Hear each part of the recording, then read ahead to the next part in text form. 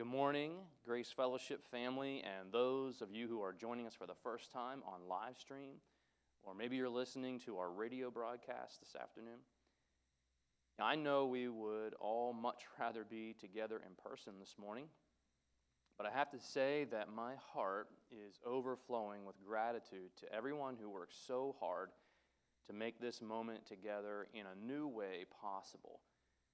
Grace Fellowship, you need to know that you have been blessed beyond measure with a team of people who love Jesus and who love you and have gone above and beyond to step into uncharted waters, and I am beyond grateful. I can also say I have learned a lot of things over the past several weeks. I have learned a much nicer way of describing arguments with my wife. We aren't fighting, kids. We're just social distancing. I've learned the most important thing you apparently need during a worldwide threat of respiratory illness is a year's supply of toilet paper. I would not have known that before all of this happened. I also learned something about myself. I think I'm at that age in life when you start to have a real hard time with change. I'll just be honest with you. Adapting to new methods of ministry has been much harder than I thought it would be. Maybe you feel that way too. Maybe you're looking at everything that's going on around you and you're wondering, what should I do? The stock market's dropping. Grocery stores are having trouble keeping certain things in stock because people are panic buying and hoarding things. Schools have closed. Professional sports aren't playing. Travel's restricted. Gathering together is limited. Businesses are closing. Concerts have been canceled. It's, I think, quite normal to ask the question, what should we do? Should we just ignore all the recommendations? Let's just all go buy a $20 plane ticket to the beach. If I'm being honest, I thought about it. Should we stockpile Chef Boyardee ravioli? I could get behind that plan. As a disciple of Jesus Christ, we are not supposed to panic. We're supposed to filter all of our decisions through the wisdom of God's Word. Philippians chapter 4, verses 6 and 7 says, "Don't worry about anything. Instead, pray about everything. Tell God what you need and thank Him for what He has done. And then you will experience God's peace, which exceeds anything that we can understand. His peace will guard our hearts and minds as you live in Christ Jesus." As a disciple of Jesus Christ, I'm not supposed to live like someone who has no hope. I'm not supposed to live like someone who is consumed by worry or fear. Our lives should look different during a crisis. Our lives shouldn't look like post-apocalyptic movies where it's chaos and dune buggy bad guys stealing everybody's last can of ravioli. So what does it look like to apply the wisdom of God to a troubled time in life? How can we be wise about our troubles? I want to offer you 3 simple thoughts that I hope will be helpful to you during this time of trouble. Here's the first one. We need to live by faith, not fear. Live by faith, not fear. 2 Corinthians chapter 5, verse 7 says, "For we live by faith, not by sight." As believers, we know that faith is hope in what we cannot see. Faith is hope in who we cannot see. And it is that faith that gives us strength and courage and peace in troubled times. I don't know if you have your Bible with you or you have access to your Bible right now, but if you would, I'm going to ask you to join me in John chapter 14. Jesus said this. In John 14:1, he says, "Don't let your hearts be troubled. Trust in God and trust also in me." Well, that's a pretty nice thing, right? That Jesus would not want our hearts to be troubled, that we should trust in him. Verse 27, he said this, I am leaving you with a gift, peace of mind and heart. And the peace I give is a gift the world cannot give. So don't be troubled or afraid. We might hear that or read it and think, oh, well, thank you, Jesus. That's very nice. That'll look really nice on a wooden sign I can hang in my home. Now listen, you need to understand the context of when Jesus said this. It was right before Jesus was about to be arrested and executed. It was right before their entire world was about to be upended and fear was about to attack them on a level they had only experienced when they thought they were going to drown during a storm at sea. In fact, if you fast forward in the story, after the crucifixion of Jesus, after the resurrection of Jesus, where do we find the disciples in chapter 20? If you have your Bible, you can look and see in verse 19, we can see where they were. It says that Sunday evening, the disciples were meeting behind locked doors. Why? Because they were afraid of the Jewish leaders. The disciples were hiding behind locked doors. They were afraid. They were self-quarantined in fear. But look what happens. Suddenly, Jesus was standing there among them. And he said, peace be with you. Jesus came and offered peace. That's what Jesus does for us, believer. He comes and he brings us peace in troubled times. So we live by faith that Jesus is still in control. We live by faith that Jesus still loves us, that Jesus will provide all that we need to get through this and any other trouble we face in life. For the believer, we live by faith, not by fear. Second simple thought I would offer you is this. We should be living a Jesus-centered life, not a self-centered life. I'm going to invite you to turn in your Bible to Philippians chapter 2. In Philippians chapter 2, if you look at verses 3 and 4, it says this, don't be selfish. It goes on to say, don't try to impress others. We should be humble, and we should think of others as better than ourselves. Don't look out only for your own interests, but take an interest in others too. Don't be selfish. You know, we've been studying through the book of 1 Corinthians, and in 1 Corinthians, we already looked at these verses in chapter 10, verse 24. Paul writes, don't be concerned for your own good, but for the good of others. And then in verse 33, he says that he tries to please everyone and everything that he does. He doesn't just do what's best for him. He says, I do what is best for others so that they may be saved. There's this theme throughout Scripture that Jesus taught us, that the apostles taught us, to not be selfish. This is a great opportunity to think deeper about what it really means to live a Jesus-centered life. Is living a Jesus-centered life just about getting together on a Sunday morning at a particular building? Or is living a Jesus-centered life also about learning how to live a life of hope and love and light in the world that we live in with the people in our communities? This is an opportunity for us to serve others in ways that we may not have thought of before all of this happened.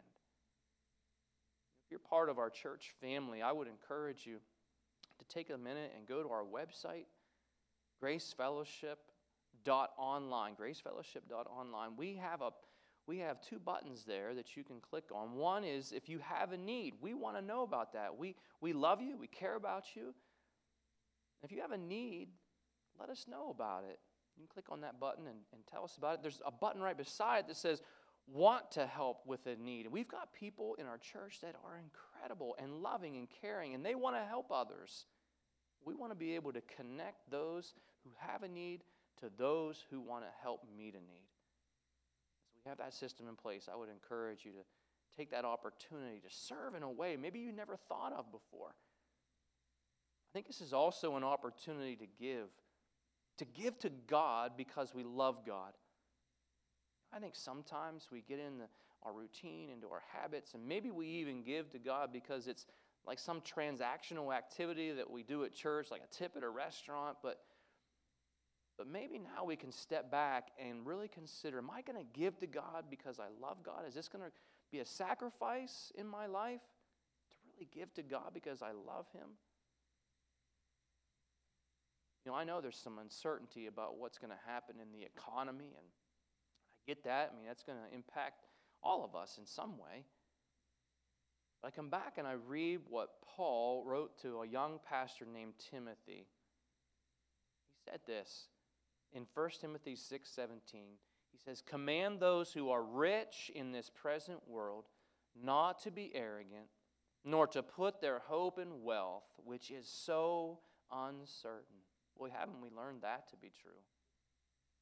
He says, instead, command them to put their hope in God, who richly provides us with everything for our enjoyment.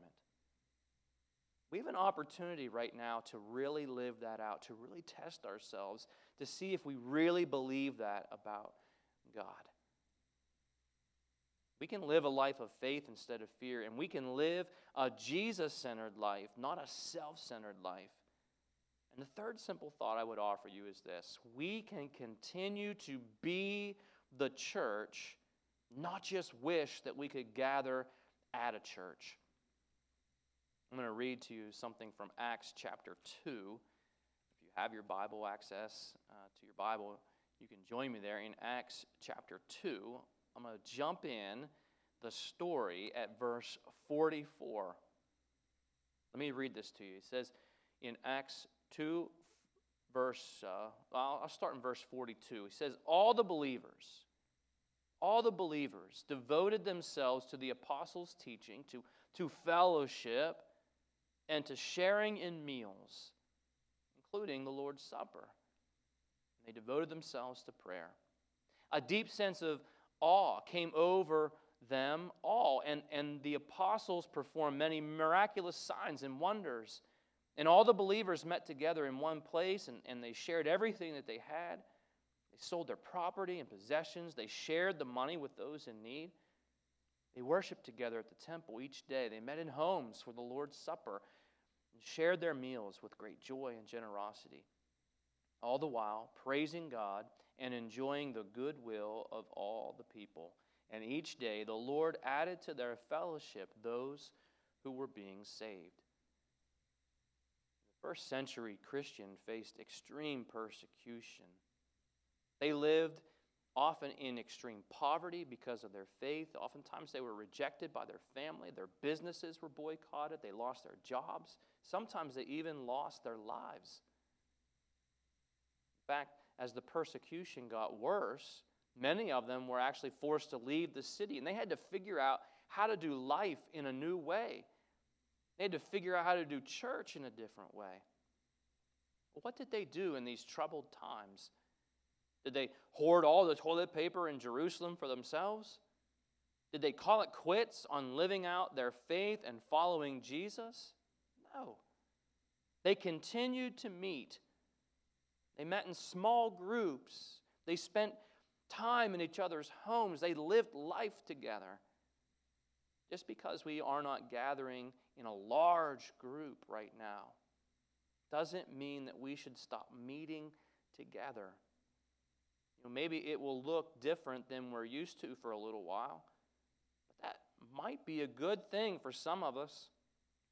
I think some of us only think about our Christian brothers and sisters on Sunday when we see them at the big gathering and we shake hands and we're like, "How are you?" "Oh, I'm good." "How are you?" "Oh, I'm good as well." "Oh, well, that's good."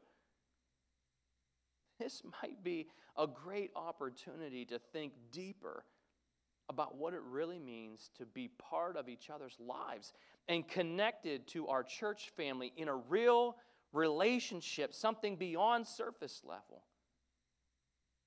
Something else I also notice in the first century church is they continued to share. They didn't stockpile the ravioli for themselves. They made sure people's needs were being met.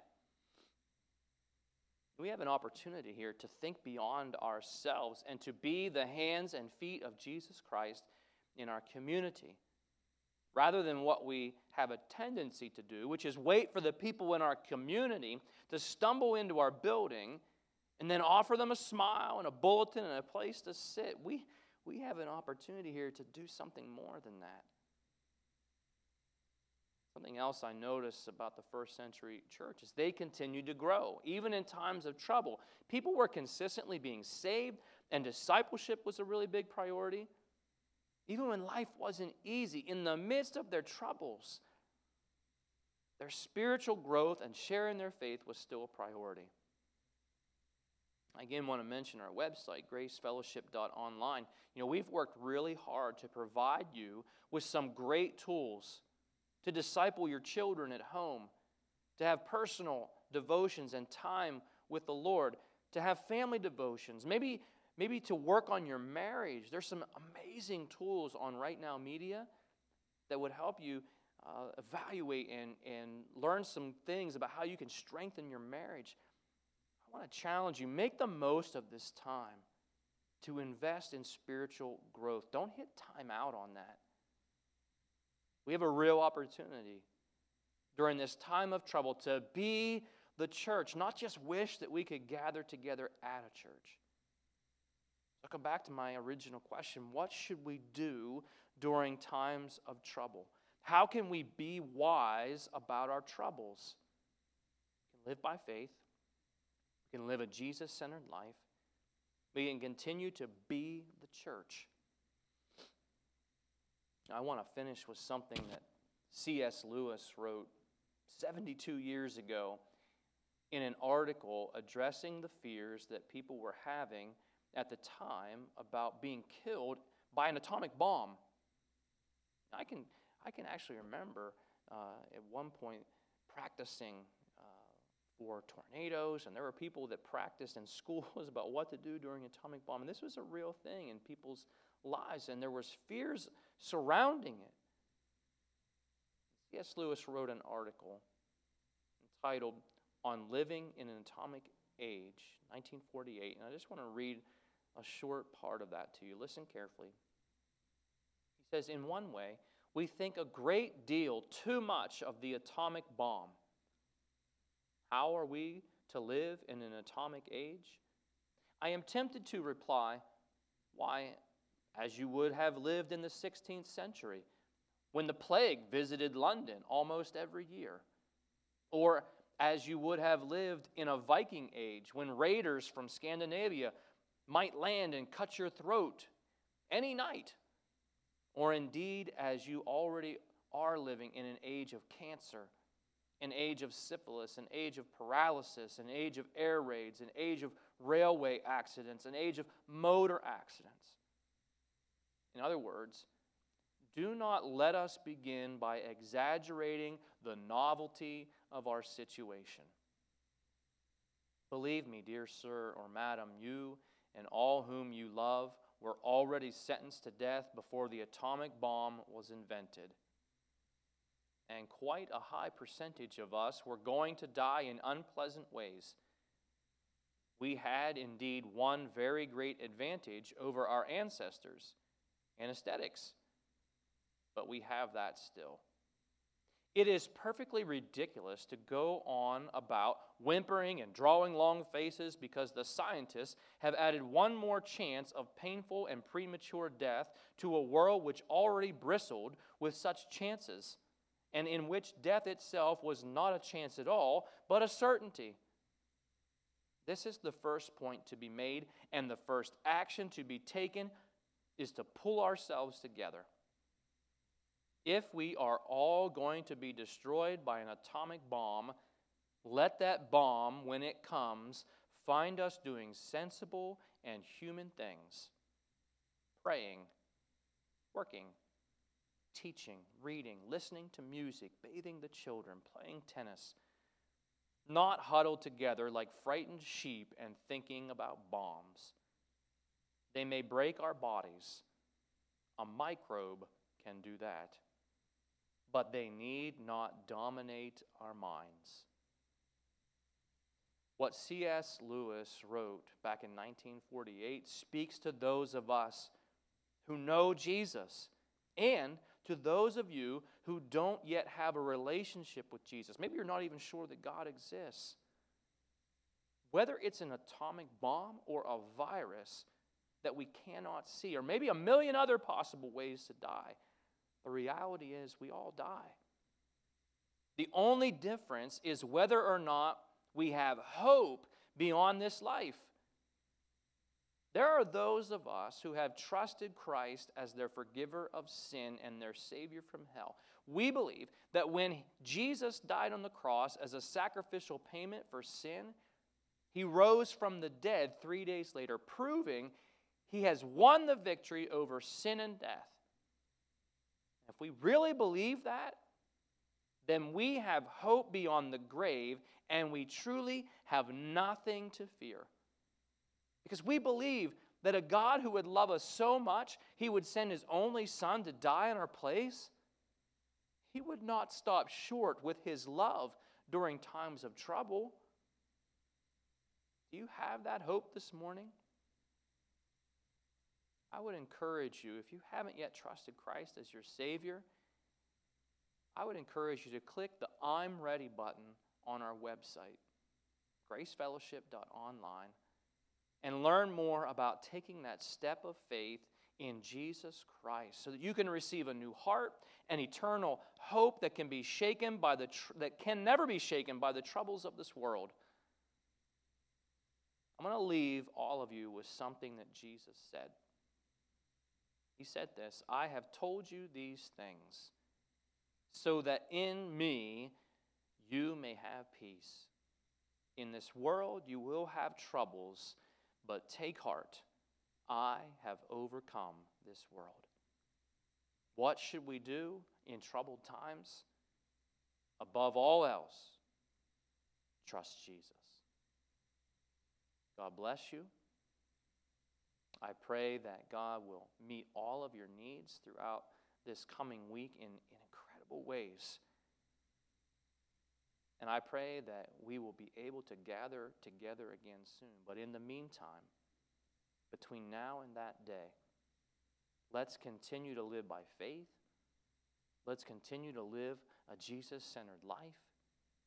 And let's continue to be the church. And above all else, and through all of that, let's continue to trust Jesus.